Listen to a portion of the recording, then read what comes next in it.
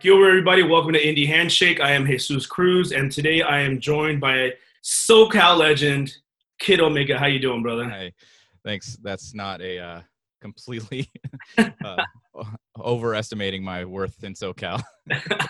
Yeah, well, you were referred to that, I believe, in was it in Hood Slam? Yeah. Yeah, And Anton Voorhees was on. My tag partner was on commentary, so he made sure to really put over my SoCal cred there.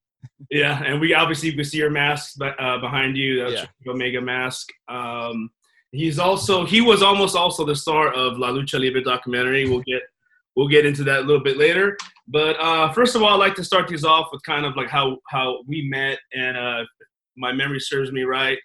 I think I met you through John the Phenomenon. I think you guys might have been working in Santa Maria for Billy Blade, and I must have been at a show or something. Yeah. And Were you then I driving with remember, him? yeah, Were you driving with him at the time? Because you were. I don't remember. Yeah, I remember seeing you around, and I think we more got to know each other like on AOL Instant Messenger back in those days. Yep. And then, but yeah, you used to come down and just check out the shows in Santa Maria.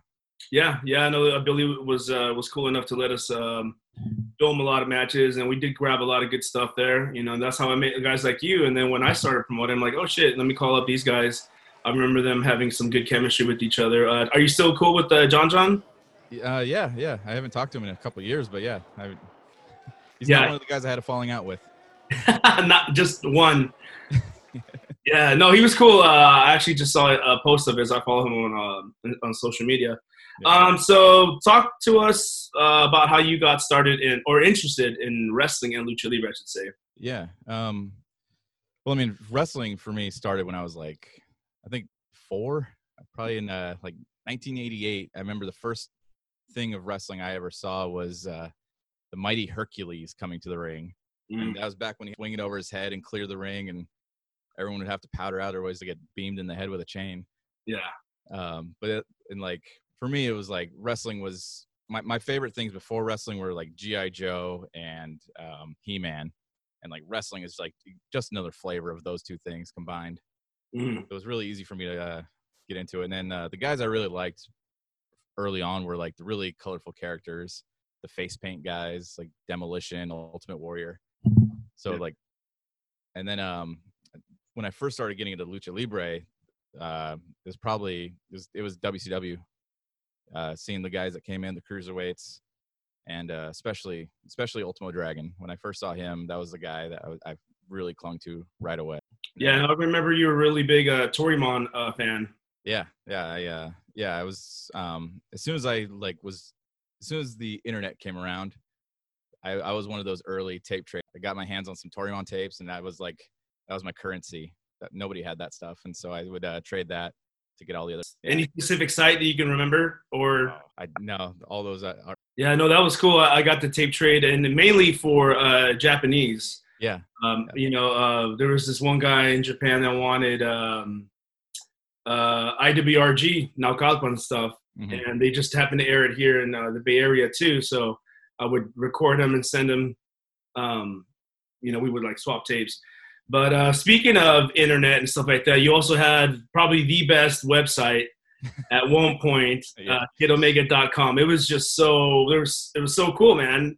Yeah, it was so much animation, and like it was all Flash, which means like I don't even think browsers are going to be able to run it anymore. You'll get that plug-in.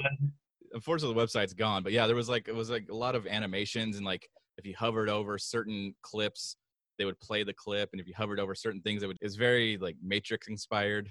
Yeah. It was just a lot. A Yeah. lot of animation for a wrestler who was like less than 2 years in the business at the time. I know, man, but that made you seem like, holy, this guy has this, he's marketing himself so well. I believe you had the Mortal Kombat song in the background. No, it was the Matrix Oh. fight song. Yeah, Okay. Minefields by Prodigy. Gotcha. Yeah. Yeah, no, man. I mean, you had, your best moves. Even at 2 years in the business, these are my best moves. Yeah. It was a lot of asking guys, hey, can you come and let me just do all my offense to you and just record it on some like digital camera that could only record 15 seconds at a time. Yeah. Yeah, I do remember that. Yeah, I was wondering, like, why are they so short? You know, Yeah. like, maybe he wants to focus on this one move. Yeah. So how did you get started in the business? Like, how did you find a school? And So I started in 2001. I was backyard wrestling at the time, and one of the guys that I backyard wrestled with, who would go on to become Caden Anthony, who still is wrestling today. He told me that he met some guy at KB Toys when that was working there. He went to go buy a wrestling video game, and the guy was like, "Hey, you like pro wrestling? I got a school opening up at like inside of a gymnastics studio." And then so I went and checked it out, and this guy turned out to be Billy Blade, who was getting wrestling students by selling them video games at KB Toys. Nice. And yeah, I didn't plan on going to wrestling school that early. I was only 16 at the time. Yeah. I planned on going to either APW or Revolution Pro down in SoCal. Because I wanted to go do it, but I didn't expect to do it so early. But just fate kind of provided me. How old are you now? No, how old are you when you said when you started? I was 16. 16. 16. The training wasn't the best for the time. Billy, you know, I'll give him credit. He's a good trainer now, but maybe back then he should not have been training. My first match, 3 months of training. Oh, wow. Yeah. He was like, it was fast track. All of us only had 3. How'd that go? Awful. Who was all in it? So I mean, there was about 6 students. Tsunami and Caden were both. I think Tsunami, Billy Blade was of course in the main event, and then yeah, my first match could not be more tragic of a story. So 3 months of training, I was defending my Golden State title in my first match. The title. Yeah, defending my title in my first match, and the match was a tables match. Oh, wow. Yeah. And I think we went about 25-30. Oh, shit. Yeah. And we planned, we talked about the match for months, or not months, but like weeks. We were like rehearsed every single thing except for the table spot, because we only had one table. And then it came time to go through the table, and we must have botched like 5 or 6 times. Finally, I was just like, let's just change it, because what it was going to be was an iconoslam off the top or on the second, but we never actually practiced like climbing and so what happened was like we went up once and he fell off. All right, let's try again. Try and go up. Now I fell off. And that happened 6 times before finally I was like, I'll just do it off the second. We're not going to get up the top. Went through the table, finally broke, and then yeah, that I got my worst match I ever had right out of the way. That's a good way to look at it. What name were you using? I was Kid Omega right from the start. With the mask gimmick and everything? No mask. So the name Kid Omega originally was because I had, you know, ear to shoulder length hair. None of us had wrestling gear because only 3 months of training, no one even had any contacts in wrestling of who could make us gear. So all of us were basic, which in 2000, 2001, if you look at ECW and WCW, there's a lot of guys wrestling in cargo pants at the time. Oh, yeah. So none of us really thought that was a problem. So I was wrestling in like jeans and a t-shirt, and I kind of realized I kind of looked like, you know, like a Hardy Boy or Shannon Moore and Shane Helms. And before they were signed, they were in a promotion in North Carolina called Omega. Mm-hmm. So I was like, my idea was like, I'm the next one of them, so I'll just be the Kid Omega. So that was where that name originated. Years later, I just completely changed. Not a Hardy Boy at all for very long. Yeah. So you were obviously watching Attitude Era. Yeah. We know when the Hardy Boys were, because I remember when the Hardy Boys were just doing like little dark matches or little, you know, Sunday Night Heats or what have you. But I was always like, damn, these guys are so good. Like, yep. They're doing a lot of lucha. They're doing a lot of high spots thing. Like, I was immediately drawn to them. And then when they finally made it into the Attitude Era with Lita and everybody, I'm like, oh yeah, these guys are. I fucking knew that these guys were going to get a push or something like that. So at the same time you're watching, Attitude Era, were you still watching like CMLL? Were you watching any Yeah. Mexican wrestling? Yeah, like right before, I mean, by 99, 2000, so a year or two before I started training, I was like anything wrestling related, I was putting my eyes on. I was already tape trading. I was already following Torimon.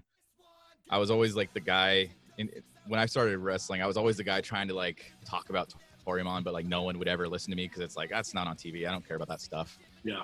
And I was like, oh, so then what that meant was I could steal a lot of the moves from Torimon, and no one would know where I got it from. But yeah, I watched a lot of Torimon, heavily. I'd watch anything that's on Telemundo, AAA, CMLL. I didn't speak the language, so I never knew. They would put the shows back to back, and I never knew when one show started. Yeah, that's cool, man. So you were into Lucha Libre. Who were some of your influences from Lucha? From Lucha. And Torimon. Yeah. Ultimo Dragon was always like the top guy. I had a martial arts background before getting into wrestling, so that was easy for me to kind of like see myself in that kind of role, throwing the kicks with the Lucha style arm drags. And but in Mexico, the guys I really liked watching were Ultimo Guerrero, Mascara Sagrada, and Octagon. Those were the guys that I always like when they were on TV. I paid extra attention. Okay. So I know that you also went to train more Lucha Libre down south at WPW, correct? Yeah. With El Genio Martin Marin. And what made you decide to go to LA, and how far were you into after you debuted? How far were you into? Yeah. So I moved to SoCal after I had been training for, it was almost 2 years. I was about 2 years in, but before that, Martin was coming up and helping provide talent for our shows to kind of bolster our roster. And he would do seminars with us, and I always really liked his seminars. I liked the style. He was always showing us new things that I had never seen and never really got to do, and stuff that I could use right away. And so I was immediately clinging to like, I really like doing this kind of stuff. And then in December of 2002, he was planning a trip to go to Mexico City, and he contacted me. He was like, "Hey, I got some spots open if you want to join us for this trip to Mexico City. We're going to go train at Ultimo Dragon's gym. I know you're a mark for him, so you can go and join us on the trip." And that trip completely changed my life. I got to train at the Ultimo Dragon gym, got to Oriental's facility in Mexico City for it was a AAA show. And then I got to work a little street show for CMLL all in the same week. Nice. Yeah. Nice. Oriental spot, is that what they call the Budokan, the Mexican Budokan? Budokan, yeah, Arena Budokan. So you got to work there? Yeah. Nice. I recently saw a documentary on the arena. I don't know if you got a chance to check it out. Oh. But it has, Oriental and all his sisters, and yeah, it's really cool. I'll burn you one. I'll let you borrow. It's really cool. So you're training there, and you actually got to. Is that the match that you uploaded recently? Yeah, I uploaded I didn't even know I had the tape. I was just going through my VHS tapes. I was like, I gotta digitize these, and then I just was like, what's this tape that's not labeled? And I put it on, and it's the entire Torimon show, like the Young Dragons Cup from 2002. I wasn't even supposed to be in the show. We drove 50 hours from LA to Mexico City in a van. I slept on the floor pretty much the entire way there. And I was like so excited. I was like, I'm going to go train at Ultimo Dragons. And then he said he was going to put us on the show. Mm-hmm. And then we get there, and Martin was like, I'm not really confident in you guys putting on a match. I haven't seen a lot of you put my name behind you guys. Yeah. So I don't want to give you guys a match. And so like immediately I was deflated. I was like, I drove all the way here for a chance to be here. Yeah. And then Ultimo came in, and he was like, no, put them in a dark match. I'll just put them on before the show starts. And then as people are coming in, put him on. But of course, it's a lucha show, so the show didn't start on time, so everybody's already sitting there. Yeah. So I got to open the show and have a tag match, and yeah, it was cool because the athletic commission came in and was like, "Hey, these guys aren't licensed, so they can't be on the show." And Ultimo was just like, oh, "Fuck you guys, get out of here! This is my show, not your show. Get out of here." So Ultimo like paid the fines for us to work. Wow, that's awesome. Yeah. Any fun stories from that road trip? Yeah. I think the big thing that I got out of it was really seeing the Japanese Kohai Senpai relationship. Mm-hmm. Like those guys all treated Ultimo like he was a king. Like I never saw Ultimo touch a door handle the entire time I was there. He always had someone opening a door for him, always had someone carrying his bags.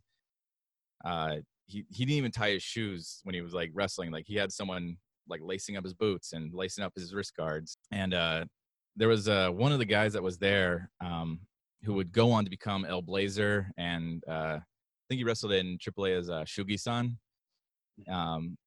He was like the youngest one there, and his job there was to open the door whenever someone rang the doorbell, and people were coming in and out all night, and he had to like kick off his shoes and like run down these stairs, and like the stairs were like made out of like terracotta, so super slippery, and he just had to bolt himself down up and down the stairs. And while we were there, we got them food that they weren't allowed to eat. So every time someone rang the doorbell, he had to like hide his food underneath the couch, run up and down the stairs. And every time he was like so scared because he thought it was going to be Ultimo, and like who like would have been pissed that he's like eating tortas that we got him. But he because they weren't allowed to eat bread. Yeah. So we got him tortas, and like he's so eating the bread because he doesn't want to be a bad like guest. Like we're his guests, so and he doesn't want to like be rude to us. But at the same time, he's afraid of Ultimo coming and getting in trouble. So he didn't know what to do. So like he's like eating, like the doorbell rings, he stuffs it on the couch, runs down the stairs, and like every time, like the fifth or sixth time it happened, we all started going like, "It's Ultimo, it's Ultimo," and like he started like getting really scared. Just fucking with them. Yeah. That's funny. Right now that you mentioned about Ultimo Dragon, opening a door or getting his boots laced, I just picture the scene from Ramses, like having a guy massage him, like Ultimo's number one. His muscles are number one. It's pretty much like that, but like he like had an entire promotion all creating him like that, like treating him like that. And his students, if not exclusively, were all Japanese, right? Yeah, at the time for sure. And they weren't even really his students. They were just like they called him the principal of the school. He wasn't actually the teacher. It was Skyday was the teacher that was actually doing all the actual hands-on training. So did you meet Skyday back then? Yeah. Okay. I got to train with him a few times there. Oh, okay. No, I didn't know that. I thought the first time that you met him was up here when we had that seminar. No. Yeah, I met him a few times before that. Oh, okay, cool. How was it working with him? Ended up tagging with him at one of our shows. Yeah, that was a trip, honestly. Like you had me come back as Kid Omega because I had stopped doing the gimmick for 5 or 6 years at that point. Yeah. So you asked me to come and rehash the gimmick, and I was like, "You didn't, man. We got to sell those T-shirts." Man, I was happy to do it, and then when you told me that I was going to get the team with Skyday, I was like, man, that's like it's a dream come true for me because yeah, like I said, that trip changed my life. Training with him completely turned what I knew about the way I wanted to wrestle, and so getting to team with him was a really cool experience. Yeah, and I remember when the Twins were doing a promo, they were naming all their opponents because I think it was like a four tag team championship, and it was the Twins, the Pinoys, Jason Styles and R2 Cool, and then Kid Omega and Skyday, like the established tag team of Kid Omega and Skyday.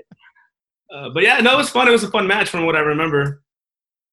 But going back to WPW, now let's talk about the documentary that you were almost in. I just find it funny. How did this documentary, if you haven't seen it, it's based off of WPW, El Genio training guys like Little Cholo and Silver Tiger and guys like that. But it also features Lucha Vavoom's first show and how that came about and all the drama that went behind it. So you were a part of that, of the camp, right, when they were filming? Yeah, the filming of that was actually they were filming that right before we actually left for Mexico. So it was like right at that time. But so like watch that film, I am like to the left of the camera a lot. I am almost in the shot about 100 times in that film. Yeah. I think I'm only in it like in one scene, and I'm like holding a ring post, like totally helping, just holding the ring post. Yeah. Yeah, and I just always thought that was hilarious. Like this whole documentary, and you just happen to miss the camera every time. Yeah. It's kind of like Big Ugly and Beyond the Man, where Yeah, exactly. Cat made it in or something like that. Going back to your gimmick, to the Kid Omega gimmick, how did you come up with the design for the mask and the gear itself? What inspired you? Yeah. So I was wrestling. So I evolved out of the Hardy Boy look a little bit.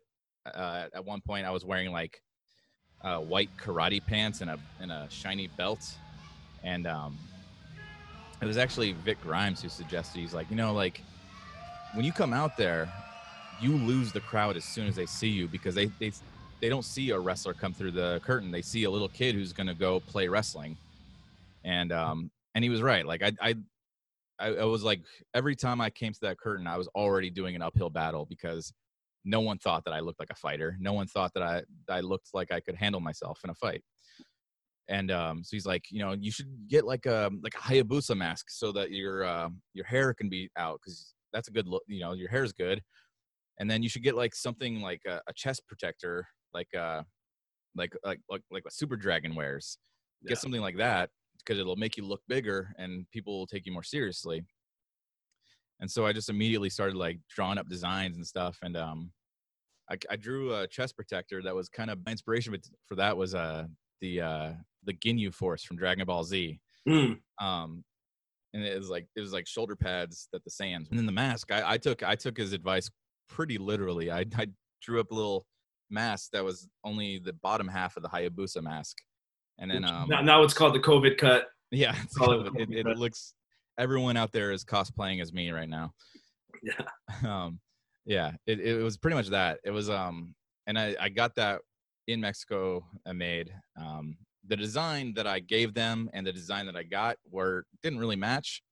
The shoulder pad was supposed to look kind of like a karate gi mixed with like body armor, and instead and then it was like down the sides, it was going to be in Japanese. It was going to say Omega.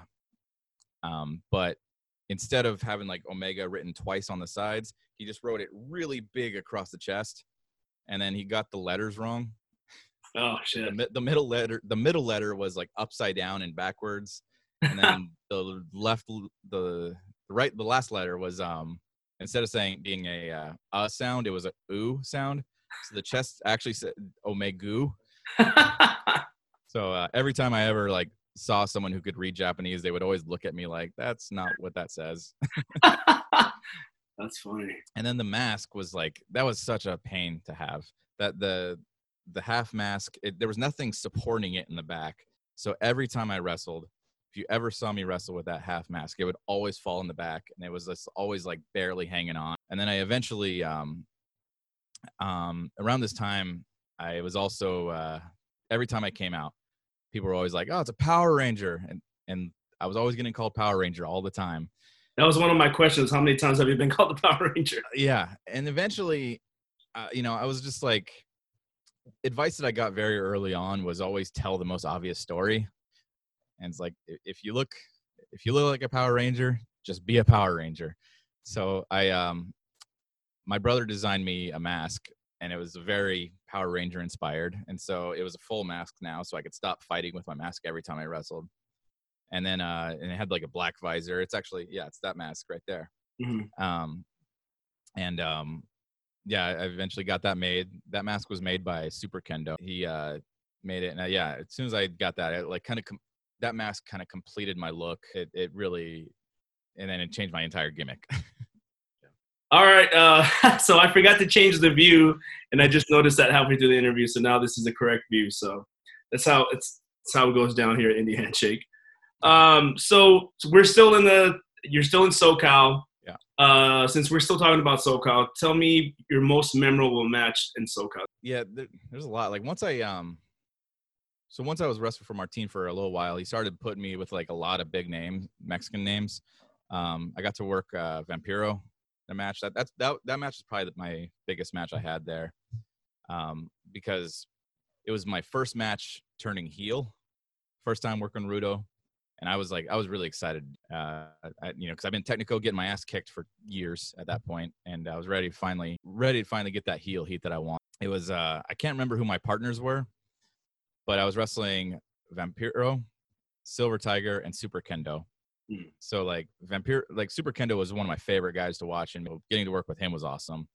And then Vampiro, when he got there, he looked at me and he looked at my two partners, who were these two older, kind of fat lucha guys. And he looked at them, looked at me, and he's like, I'm gonna do everything with you. You didn't want. He's like, don't let those guys touch me. And so I got to do everything in that 6-man I did was with Vampiro, who just proceeded to beat the shit out of me. I called a spot with him early on. I was like, I do one of these kicks that I do, I actually got from you. So maybe it'd be cool if I could do that kick to you and you could just look at me, get pissed off, and then you just blast me with that kick back. And he was like, I like that, but I don't know if I want to do that today. I want to put you over a little bit stronger than that. And I was like, oh, cool. That's cool. I respect that. Mm-hmm. So then in the match, I whipped him off. I threw that kick at him, and he took it and he bumped out, and he looked at me pissed off. And I didn't really know what he did. And he pulls me out of the ring, snap mirrors me, and proceeds to kick me harder than I've ever been kicked in my life. Yeah. It wasn't until later that he wasn't saying he didn't want to do that spot. He didn't want me to do his kick either. Oh, gotcha. So he was trying to do something else entirely. Yeah, he didn't want to sell his own kick. It was the 360 kick that Kofi does. Yeah, I remember he did that. Yeah. Going back to Kendo, I think we've talked about this before, but I think Kendo was one of the first guys that brought lucha over to Japan, right? Or yeah, he was. Yeah, him and Gran Hamada was the kind of guy that kind of combined the styles, and he was one of those guys that Hamada would bring in, and he was he said he had over 100 tours in Japan. Yeah. For UWA and then Michinoku Pro. Yeah, no, I used to watch a lot of his matches. One of my favorites is that 6-man they had at ECW. When it was all the Michinoku guys. Yeah. It was Dick Togo, Hamada. Pretty sure Michinoku was in there. Yeah. Taka, and it was great. Sasuke. Yeah. I think Naniwa too, right? I think so. Yeah, no, those are good times, man. I used to love watching ECW. That's how I got into ECW, because they started using Ray and Nicho in them. Yeah. All right. So anything else from SoCal that you want to touch before we talk about you moving up here to Northern California? I could tell my embarrassing Chippy Sanchez story. Oh yeah, Chippy Sanchez. Yeah. So Chippy Sanchez was a guy that I went to. The reason why he was called Chippy was because all of his front teeth were knocked out, and we didn't really know much about him. We knew that he was a hardcore gangster, runs through some rough crowds before getting into wrestling, and he always said that wrestling was pretty much the only thing keeping him out of jail. Yeah. It wasn't years later that we found out that the reason why he got his teeth knocked out was because his dad hit him in the face with a shotgun. Oh fuck! Which made us calling him Chippy Sanchez for all those years feel a lot worse. So the name came from you guys. It wasn't a street name. No, it came from us. He was just oh, your teeth are all fucked up. Your name's Chippy. But then in 2010, he got arrested for being a MySpace predator. Yeah, I remember that. Yeah. So he was in the news, horrible story, and really, but the story I think it was pro wrestler, / MySpace predator given 15 years in jail. And the picture that he used was a picture of him doing a dive out over the top rope, and it was me catching him. But when you that's when you click on the article, the thumbnail with that headline is just a picture of me. Oh, fuck. So I just see that and I'm like, oh shit, what the Were you getting calls what the fuck, Shane? No, luckily no. Luckily I was in a mask and I'm hidden. Yeah. Holy shit, that's funny, dude. Yeah, I do remember when all that went down. Because I knew Chippy. He actually worked he only worked one of my shows up here. But yeah, that was crazy when I saw that story. Yeah. I didn't know that you were on the thumbnail. No, that's funny. Yeah, I can send you that the thumbnail. Yeah, send it to me. So how did you decide to come to NorCal, and where did you start working up here? Yeah. So in 2005, I was just I was working everywhere. I was working for the Young Bucks promotion, High Risk Wrestling, on Thursdays. I was working, inland on Fridays. I would drive up to either Bakersfield or Hayward to work APW, Mm-hmm. and then I would work WPW on every Sunday. So like my schedule was like pretty full. I was always going back and forth, either working like some days I'm working Lucha, some days I'm working American. It was always I was always doing different things every time. But in SoCal, I was just having a hard time like really standing out because I just looked like a dozen other guys down there. But when I came to NorCal, I always felt like I stood out a lot more. I was one of the only masked guys. Definitely was the only one who had gear that looked like mine. And I just kind of enjoyed working APW because at that time, APW was really a school first. Mm-hmm. So even though you're doing shows, you come back after your match and there's like a bunch of guys that have a lot of experience who are all critiquing things that you did well, things that you did wrong. And that was the kind of thing that I really liked. I liked being able to work with guys who can tell me what I'm doing wrong. I get so sick of just working in places where you just get a pat on the back saying great job when I'm like, I know it wasn't that good. Yeah.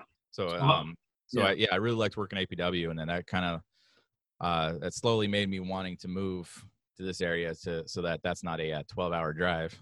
Yeah. Who were the trainers when you were there at APW? Yeah. It was mostly when I first started, I think Robert Thompson was still there. Mm-hmm. And then JJ Perez was the guy that was there a lot. Okay. And it was also just anyone on the roster. It was also like James Watkins, Larry Blackwood, and then Gabe and Give Tips too. Okay. And what's one of your most memorable matches up here in NorCal? Well, let's say APW, because we haven't talked about Hood Slam yet.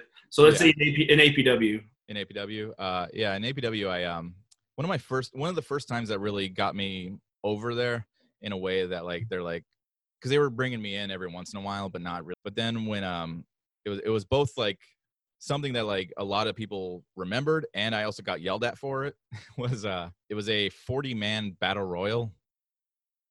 It was I want to say it was like APW's like 10 or 20 year anniversary show, and they wanted Robert Thompson to do like the Iron Man. He started number 1 and he makes it all the way to the end. And I think it was also the night he retired as well. But he wanted to they wanted this moment where he just gives like 5 different people a finisher all in a row, and I was one of those 5. Mm-hmm. And he gives me like a running Fire Thunder pile driver, like a sit out tombstone. And everyone said it looked like I died. Like it just drilled me right on my head. And then it was going to be like, there was going to be like some downtime and wait for a thing.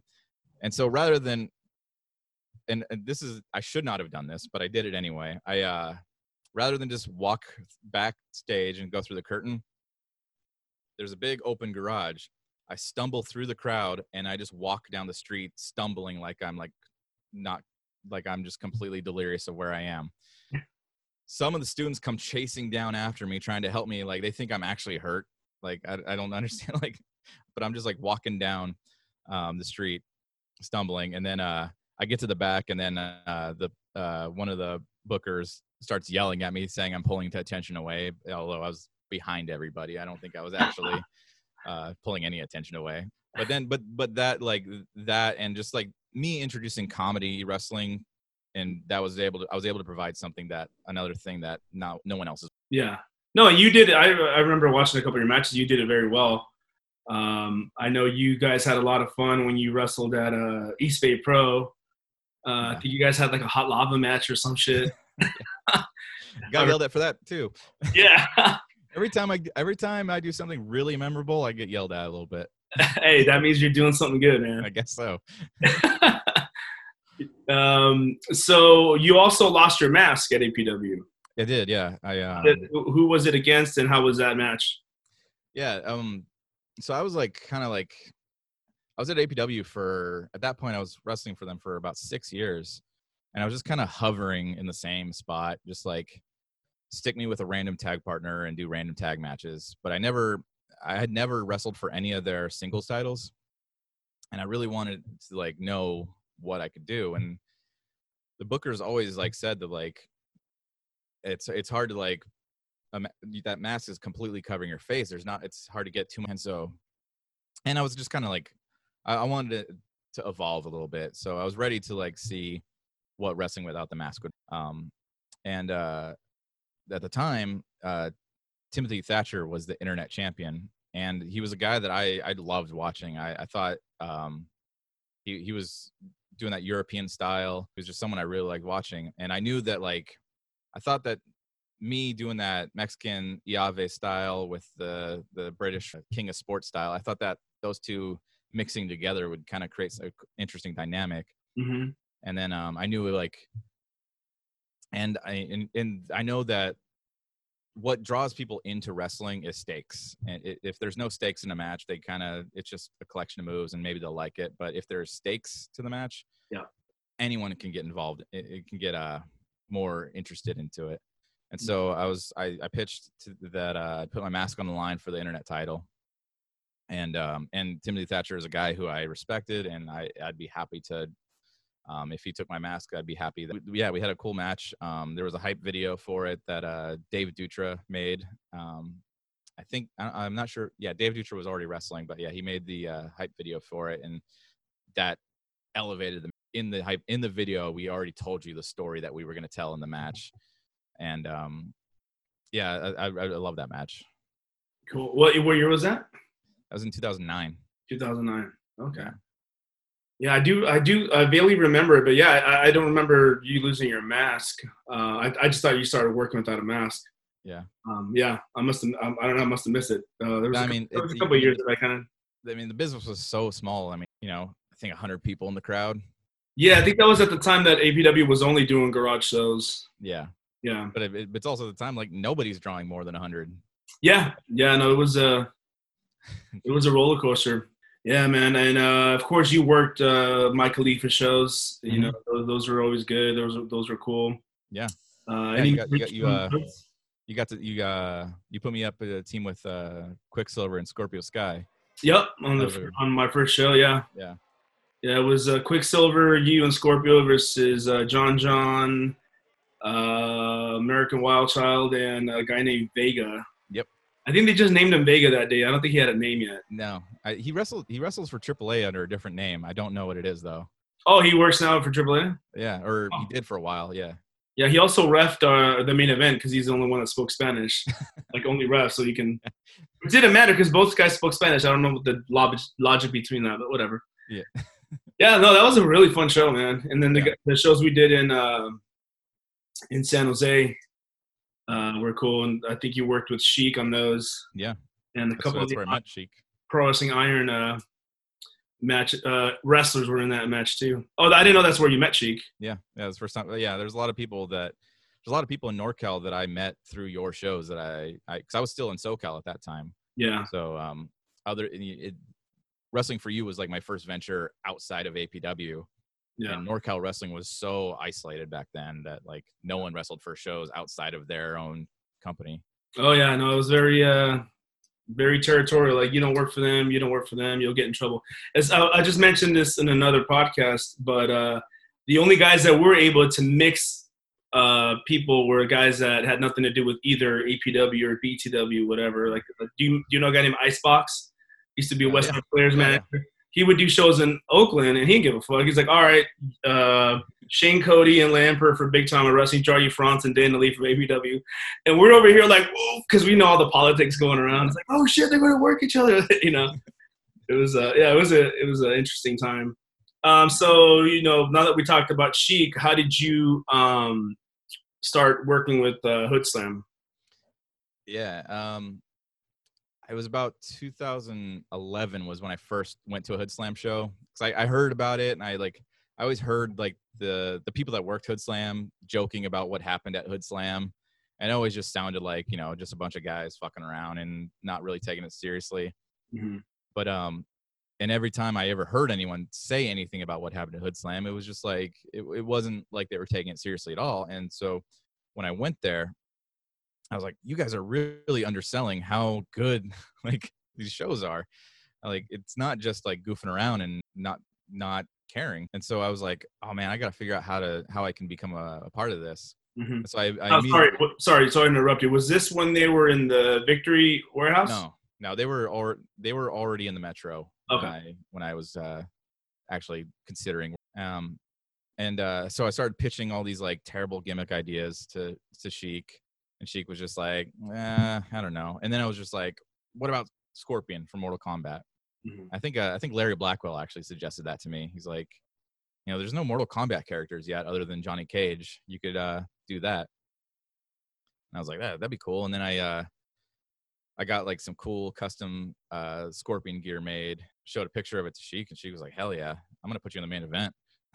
Nice. Yeah, and so I debuted at their. Now, how long did you do Scorpion for? Because I know then you did the E-Enhancement.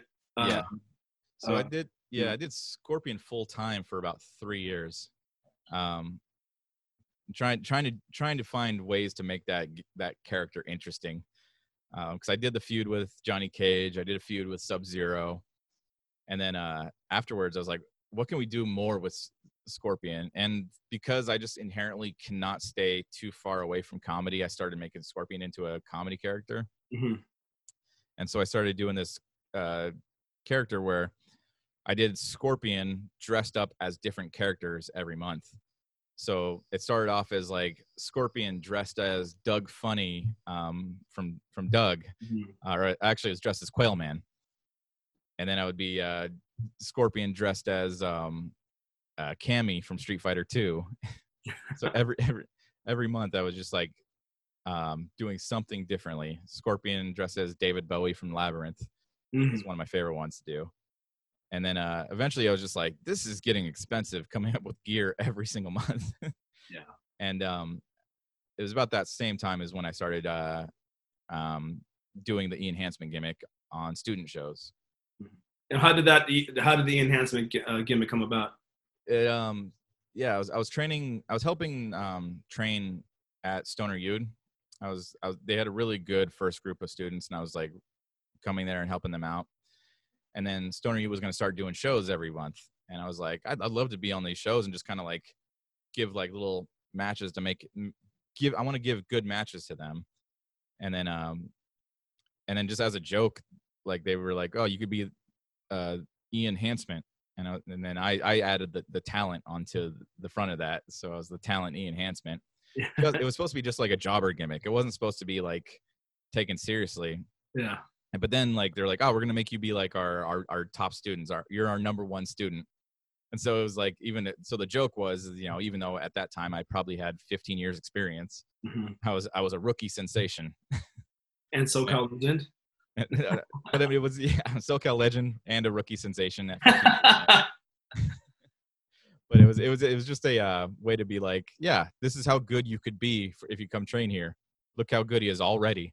Only had 2 matches already. And then and Sheik just liked the gimmick, and he liked the character, and he's like, I like you wrestling this way. I want you to keep wrestling as a real wrestler. Mm-hmm. And not just do comedy. So then started putting me on to Hood Slam pretty quickly.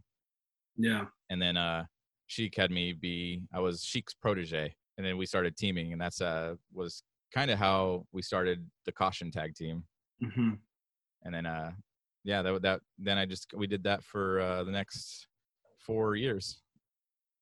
And also, as the enhancement, you did have some iconic entrance theme songs. Yeah.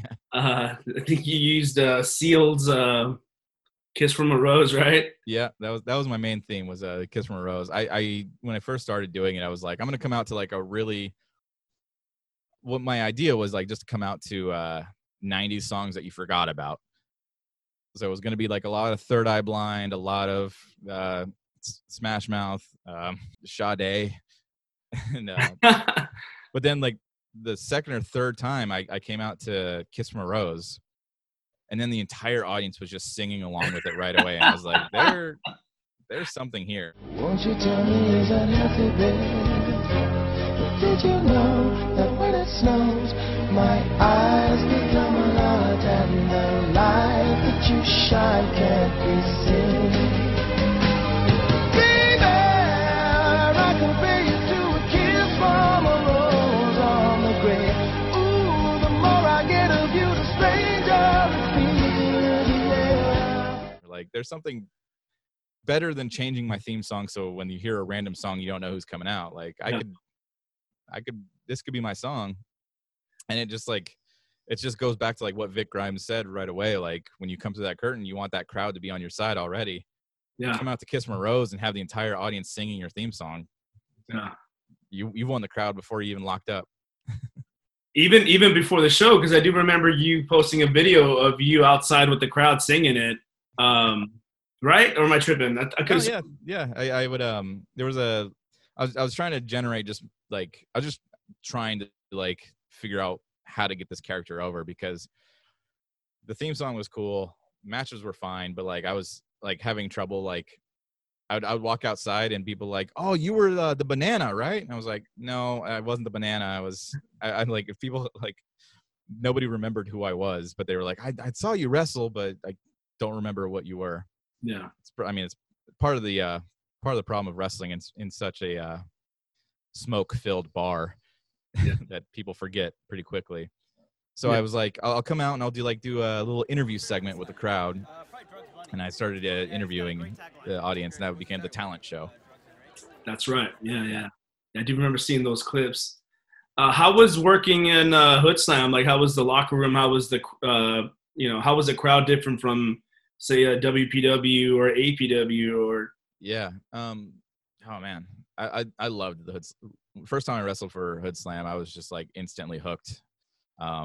They were like, because the crowd is like right on the ring, and they're like pounding on the ring in excitement, and there's just so much energy, much more energy when they're that close. It creates, you kind of have to change the way you wrestle. You can't be calling spots in the ring if the crowd's just as close as your opponent is. Yeah. But yeah, I loved working for the Hood Slam crowd. I kind of grew to kind of be disenchanted with or disenfranchised from the American audience, because I felt like there was just so much just snarky comments all the time. It just felt like they were just like waiting for someone to kind of slip just to chant "you fucked up." Yeah. Or just like make fun of something that isn't at all related to what is happening in the match. Yeah. No, I remember watching, now that I'm capturing all these tapes, just seeing how the crowds have changed. There's a show that I have from like up in Sacramento or whatever, and the crowd is just brutal, dude. Yeah. It's fucking, Rocky, you got AIDS, or whatever. He's like, dude, where did this come from? It's just like they paid $10 just so that they can yell at people and not get punched for it. Yeah. Yeah. What about wrestling? What about the difference between wrestling an American crowd and a lucha crowd? Oh man, what do you prefer? Or, I mean, I guess the real answer is whichever one's more passionate. Because you wrestle for a dead crowd feels the same no matter what language they speak. Yeah. But, yeah, true. But yeah, I guess if they're both passionate, give me that lucha passionate crowd.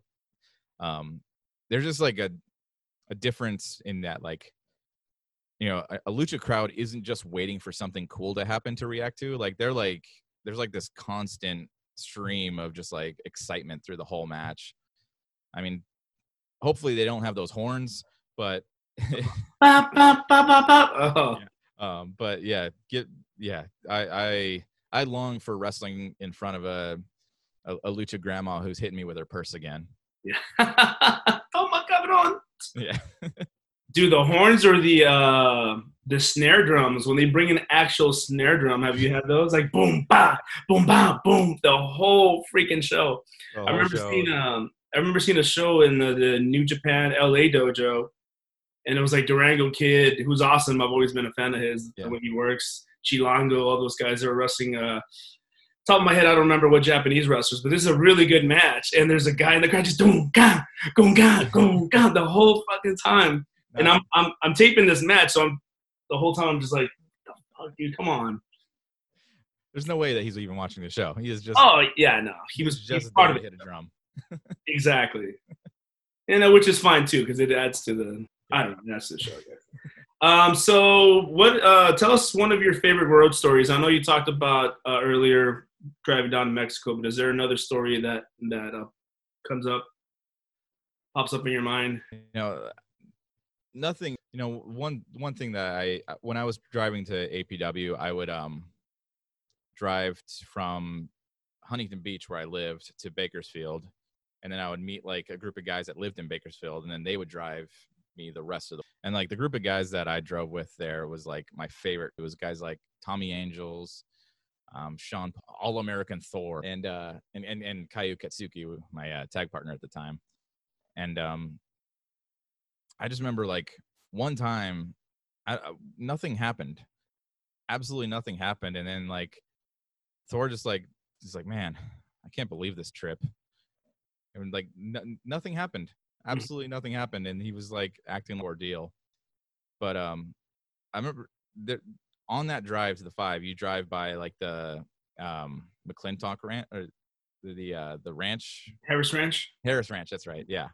And every single time, I don't know, they never sold it. They never acted like it wasn't what they were doing, but they would always roll down their windows during that part. Every single time, and I never got an explanation of why they did it or like who they're trying to mess with, because it's kamikaze. It's like you're ribbing yourself. Yeah. The smell, man. Yeah. And I stayed at that hotel one time. Yeah. Yeah. It was horrible. I was like on a trip for work, and I also covered a lot of MMA shows that were just past that at a place called Lemoore. And Lemoore wasn't bad, but that smell and that when you pass right there is fucking unforgiving. Yeah. What about a favorite story about a shady promoter or the funniest excuse of not getting paid? Well, it's one time I worked Khalifa. Oh shit. No. I mean, the shadiest promoter I ever worked with would definitely be Joe Cantrell, who went on to be internet famous a couple years later because he was the guy that got banned from Walmart for life. That I don't know if I know this. I need to look this up now. Joe Cantrell? Joe Cantrell, and then he was on Tosh.0 and he got a web redemption for it. Oh, shit. Yeah. But, like, everyone was, like, on this guy's side. Like, everyone was acting like, oh, man, it was messed up that you got banned from Walmart just for complaining about coupons. I only dealt with this guy for less than 6 months. He was bringing me in, and he was like, he had this like horrible feud with Jesse Hernandez, and everybody was like, don't work for this guy, you know, show loyalty to Jesse Hernandez. I'm like, Jesse Hernandez isn't booking me. I don't have loyalty to a guy that doesn't book me. And even when he booked me, he paid me in a videotape I never got. So, and then Joe Cantrell would just like, he like show me footage of like, he got one of his guys booked on an EWF show, which was Jesse Hernandez's promotion. And then like 5 minutes in the match, the guy takes off his shirt and reveals like UWW, which is his promotion. And then like he runs out of the building into a car that's waiting to drive him off. It's like, are you serious? Like this fake like rivalry that it was all in his mind. That no one cares about. Like no fans are like, oh man, I'm going to go check out that UWW now because that shitty guy in the opening match took off his shirt and had a UWW. Like, and then like he would like it would be like a game to him to see how much free stuff he could get just by complaining about how much, which is, and like he took me on a couple of these where he would just try and get free stuff just by like complaining that it's cold or it's whatever. And he just would stay in the drive-thru and he wouldn't leave until someone gave him stuff. So when years later he got banned from Walmart for life, it was not a surprise to me at all. No.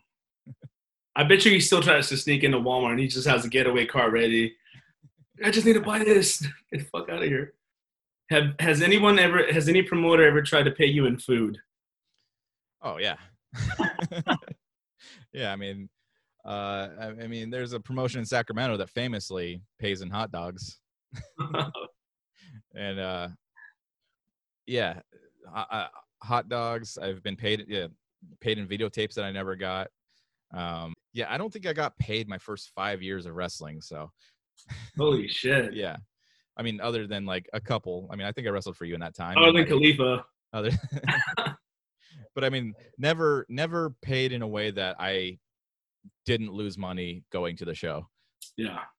Because even coming to Khalifa, I still drove from Huntington Beach to San Francisco. Yeah. Or San Jose. Yeah, I guess at first I didn't realize, like, I thought maybe you were like closer to John or who was in like Salinas area, I think. Yeah. But then it hit me like, oh no, this guy's from SoCal, and it's on Sunday. Yeah. He's probably got school or work the next morning. Yeah, I'm sure I called in sick or. Yeah, man, those are some good times though.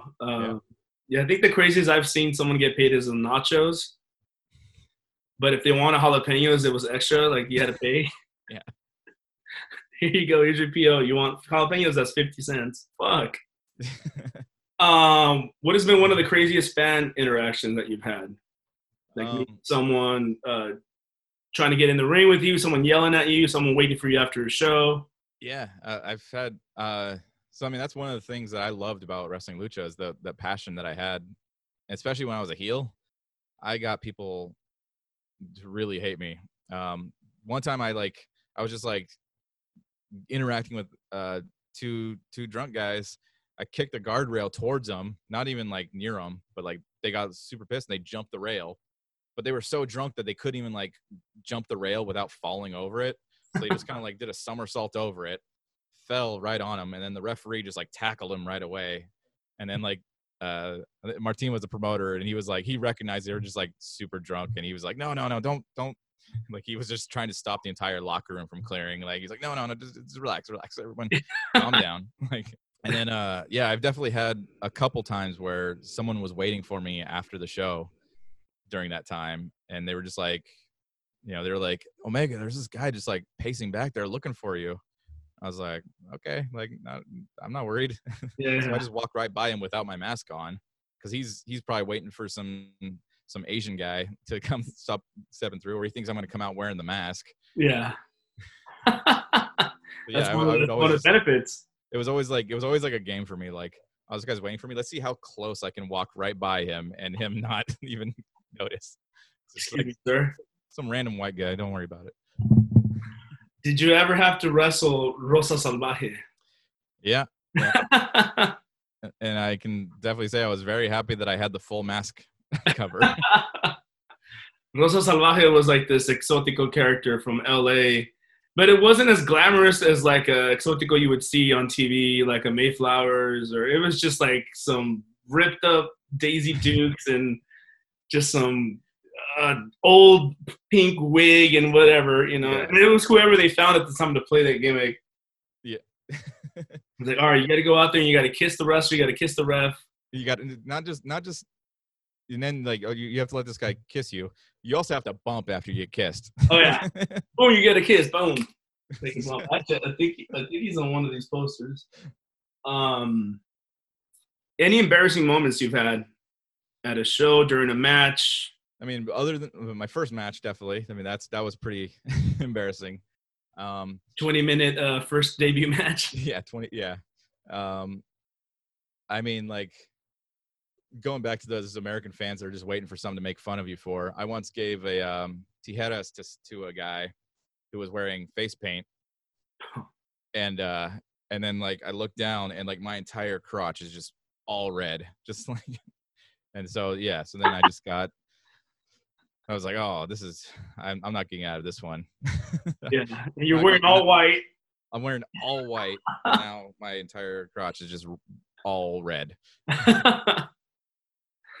Like you guys have to hit us around the McDonald. Have you ever had a serious injury or something that has affected your work life, has affected your personal life? Yeah. I 7. I was just training with a guy I was actually trying to teach him how to wrestle, and he was a big guy. He was closer to 400 than 300, and he was like tall. He's probably like 6'2" or 3", and I like told him to hit the ropes, and I was going to give him like a big boot, Hulk Hogan style. Mhm.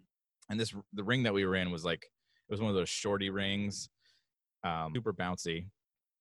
So when I went to give him the kick, the whole ring was bouncing, and so my supporting leg bent backward. And that injury, I think my knee was still messed up for like 6 years.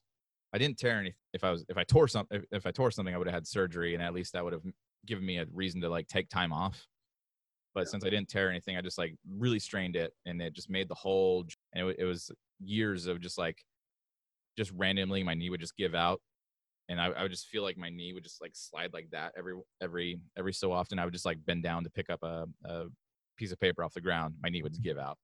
It was always just like a scary feeling, and I had a job that required me to walk a lot, so it was a time where I had to really evaluate, and then I wrestled for 13 more years. as one does. Yeah. What are some of the bigger opportunities you've had in wrestling, or some opportunities you wish you had? Like, I don't know, you've never been to Japan, right?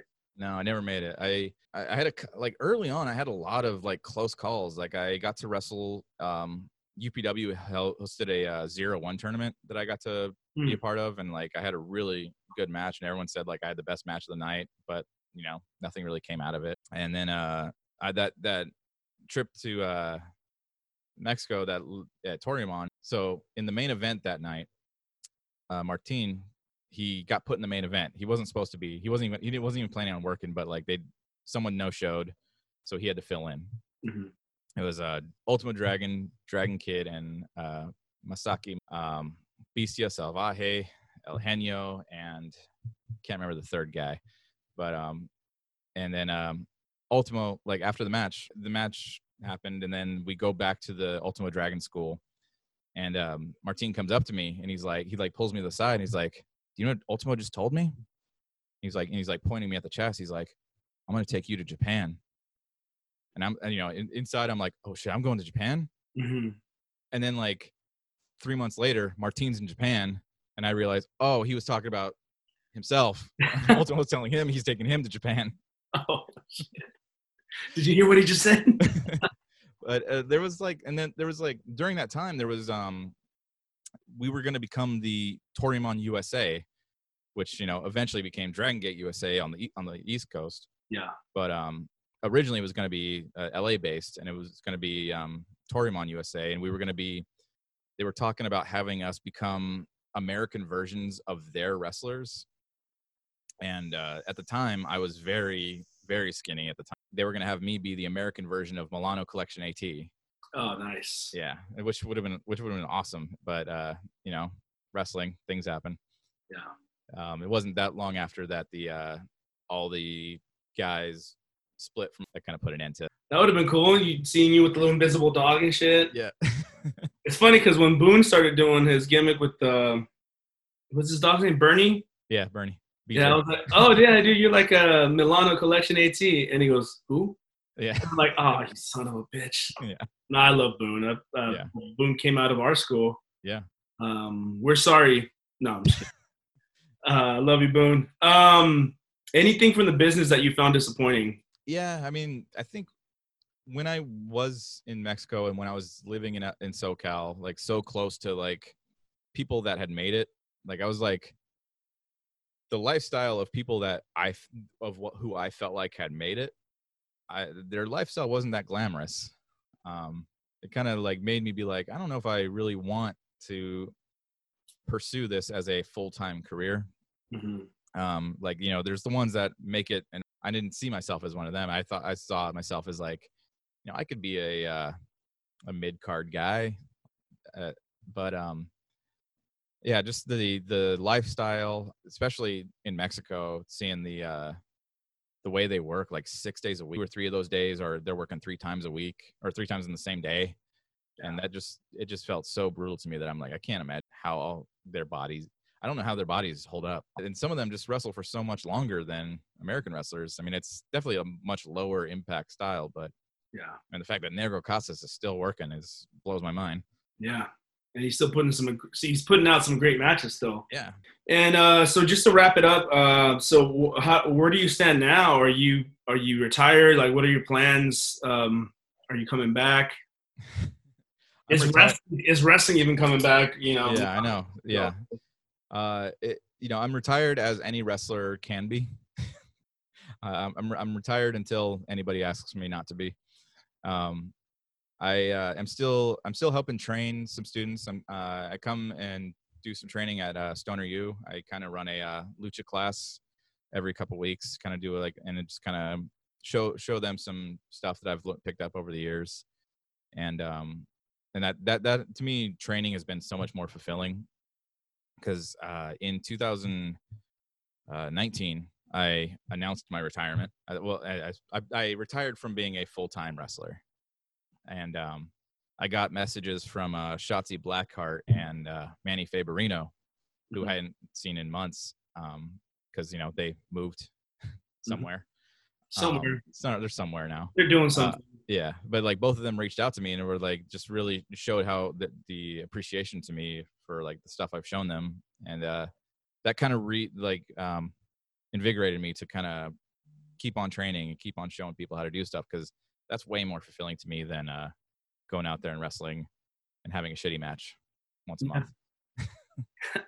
Yeah, but that definitely will put a spark in your back. That you did contribute a lot. Sometimes you don't know it. Yeah. Even just I know I was talking shit about Boone, but just the fact that he made it to Hood Slam, a place that he wanted to be. Yeah. Even when he was training with us, that was his goal, to go to Hood Slam, and just seeing him make it to Hood Slam, what he wanted to do, and it's like, oh shit, we provided that for him. We helped him get to that spot. Yeah. It's like me and wrestling. That's why I resurrect so many times. Like, oh, I'm done doing shows. Hey, I'm back. A couple of years later, I remember one time.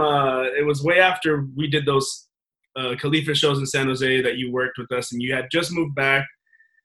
Then you were at Stoner U, and I remember walking in, and Chupi saw me. I went to go see Hood Slam, and Chupi saw me in the crowd. He's like, "Oh, come in the back, come say hi to the guys." And I walk in, and I see you, and you're like, "Oh shit, I forgot you existed." Yeah. It's like, "Oh fuck, that's right." He used to do shows and shit. I'm really good at greetings. Yeah. Oh shit, I forgot you existed. I'm like, "Hey, what's up, Shane?" Yeah. But yeah, no, thank you. Thank you for being on. Anything else you want to relay? Anything else you want to say? No. Yeah. Thank you for having me on. This was great. Yeah. This is the most I've ever talked about myself in my life.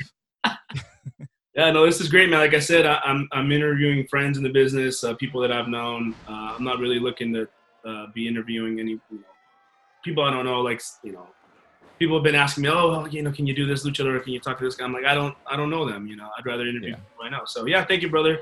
It's always entertaining to see you wrestle, and I hope you come back. We'll see. I hope everything comes back. Yeah, I know. Hopefully this ends soon. Anywhere we can get these sweet Kid Omega t-shirts? I know you have a couple left, maybe 2 or 3. Yeah, I guess I could have shared that story with you. I have hundreds of those shirts still. Yeah. I could tell a brief story about that. Yeah. So my brother works for a clothing company, and he emailing me back and forth, and he was like, "Hey, I got these designs. I can make 136 of these shirts if you want for this deal." And I'm like, "No way can I sell 136 shirts." Mm-hmm. What he read was, "No way, I could sell 136 shirts." so he doubled it, and now I was stuck with close to 300 of those T-shirts that in only 2 sizes, by the way, only at large and extra large. I'm glad I can still fit on mine. I've had it for years. I have more if you need. I probably sold 20 of them. Dude, and it's still like brand new. I've washed this a million times. I wear it all the time, and it's like, look at it. It hasn't lost its color. Yeah. Right on, man. Well, thanks again for doing this, and thank you everybody for watching Indie Handshake. I've been Jesus Cruz with Shane Omega, Kid Omega, whatever you want to call him, Scorpion. See you next time.